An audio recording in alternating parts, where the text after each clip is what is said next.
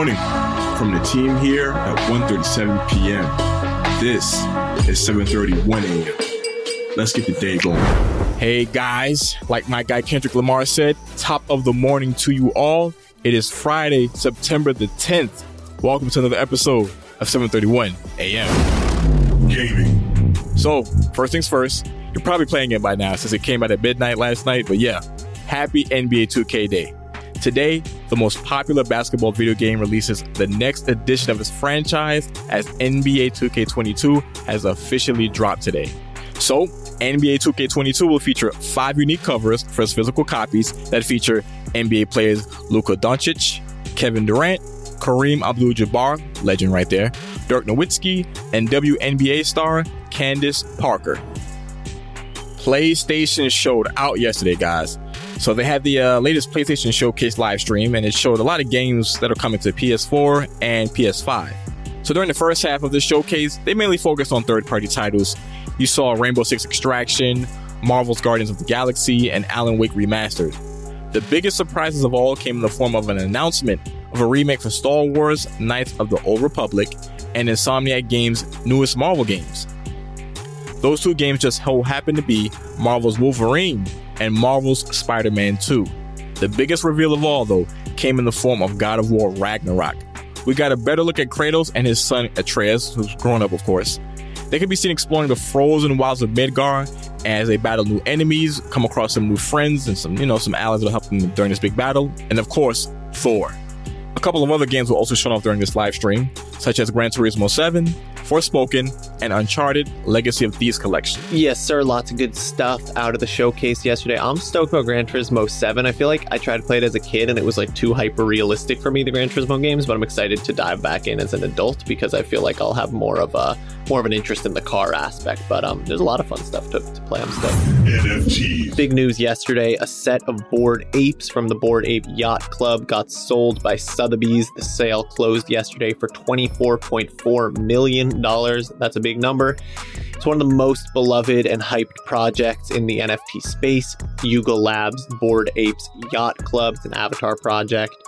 And Sotheby's had been running an auction for the past few days of the project. It closed yesterday at a whopping $24.4 million for a set of 107 NFTs total. It's 101 Bored Apes, and then 3 M1 and M2 mutant serums, which these mutant serums they released, and essentially what you do is you can combine them with a Bored Ape to turn it into a new mutant ape. And mutant apes are this additional parallel collection they've released aside from the Bored Apes that have also gotten very popular. Have you been keeping up? Steph Curry bought an ape a few weeks ago, and I believe his Twitter avatar is an ape, and so this project, the hype really never stops. And this sale just kind of further demonstrates how NFTs are able to bring in a lot of money, even in the old guard art world, something like Sotheby's. There are going to be a lot of other big auctions at the beginning of October, the Project Curio cards and art blocks, so that'll definitely be something to watch as well. If you want more information on the sale, we did a full recap of the Bored Apes sale on 137pm.com, so head over there if you've got questions.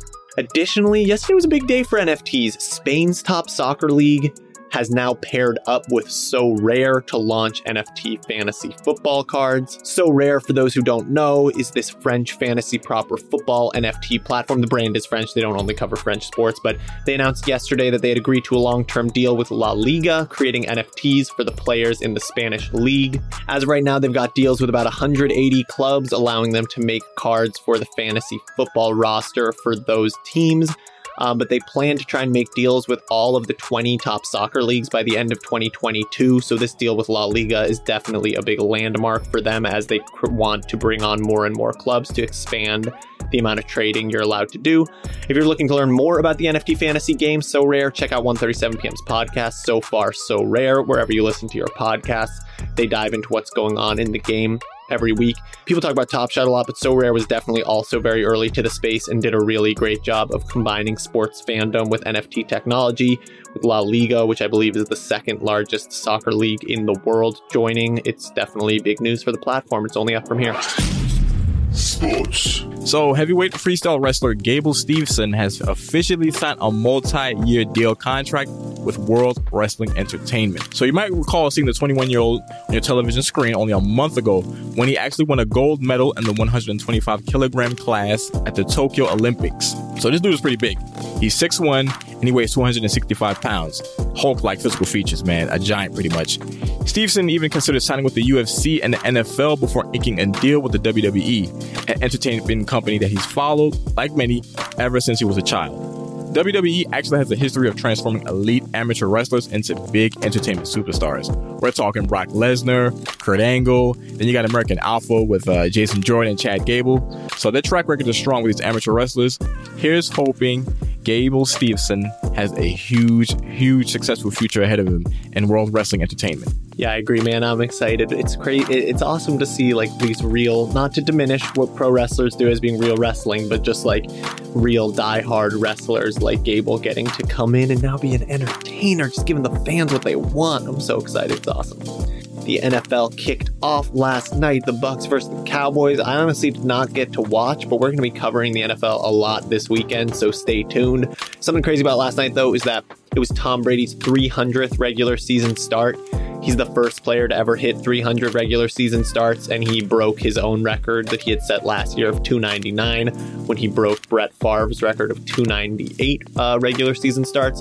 Tom Brady is going to break a lot of longevity records this season, so we'll keep you posted about those because they're going to never stop. Hip-hop. We got a lot of music that dropped today that we got to talk about. Elton, me personally, man, I'm most excited. I haven't gotten to listen yet, but Baby Keem's album Melodic Blue dropped last night, and so I got to listen to that today. A couple other things came out. What else came out? So Common, he's dropping A Beautiful Revolution Part 2. Then Ari Lennox, I actually subscribed to her YouTube channel, and she dropped like a teaser trailer for her new single Pressure. And Jermaine Dupri is actually going to be writing and producing on that joint, so it's going to give you some like early 2000s feels with like Usher, Confessions. Hopefully it sounds just as good. Yeah, and then also Chloe Bailey, who, if you don't know, she was one half of Chloe x Halle. Chloe and Halle, the R&B duo that sort of took the scene by storm last year and put out some incredible hits. Chloe Bailey is releasing her first solo single today, Have Mercy. Stoked to listen to that as well throughout the day. A lot of good music to listen to this weekend and a lot of 7:31 a.m. to listen to, so tune in. That's all we've got for today's episode. For more details on these stories and more, you know what to do. Head over to 137pm.com or follow us on our social media platforms. You know we'll be back tomorrow. As always, remember to stay curious.